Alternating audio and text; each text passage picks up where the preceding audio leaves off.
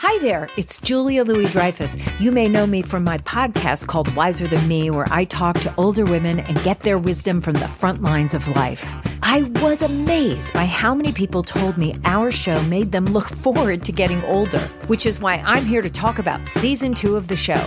Sally Field, Billie Jean King, Beverly Johnson, Ina Garten, Bonnie Raitt, just to name a few.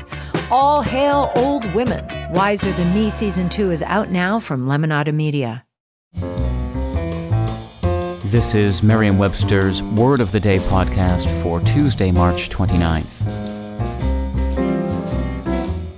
Brought to you by the new Merriam-Webster's Advanced Learners English Dictionary, designed for students and teachers of English as a second language.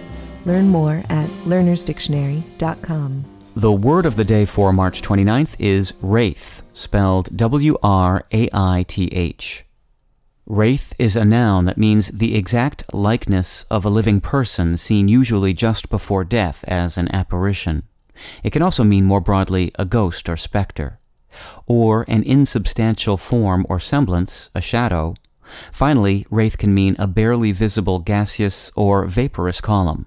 Here's the word used from a review by Ludovic Hunter-Tilney in the Financial Times. Esben and the Witch take their name from a spooky Danish fairy tale. We expect dark gothic vibes and a singer who sounds like an eerie female wraith. We get both in Violet Cries, but this ambitious debut album also delivers much more.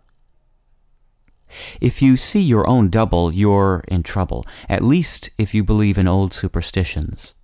The belief that a ghostly twin's appearance portends death is one common to many cultures. In German folklore, such an apparition was called a Doppelgänger, literally double goers.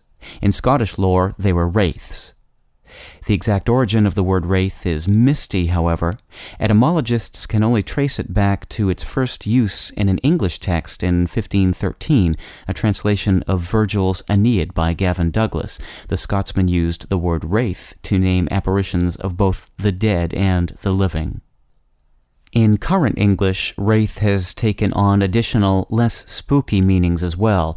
It now often suggests a shadowy but not necessarily scary lack of substance. With your word of the day, I'm Peter Sokolowski. Visit the all-new learnersdictionary.com, the ultimate online home for teachers and learners of English. A free online dictionary, audio pronunciations, custom study lists, and interactive exercises are available now at learnersdictionary.com.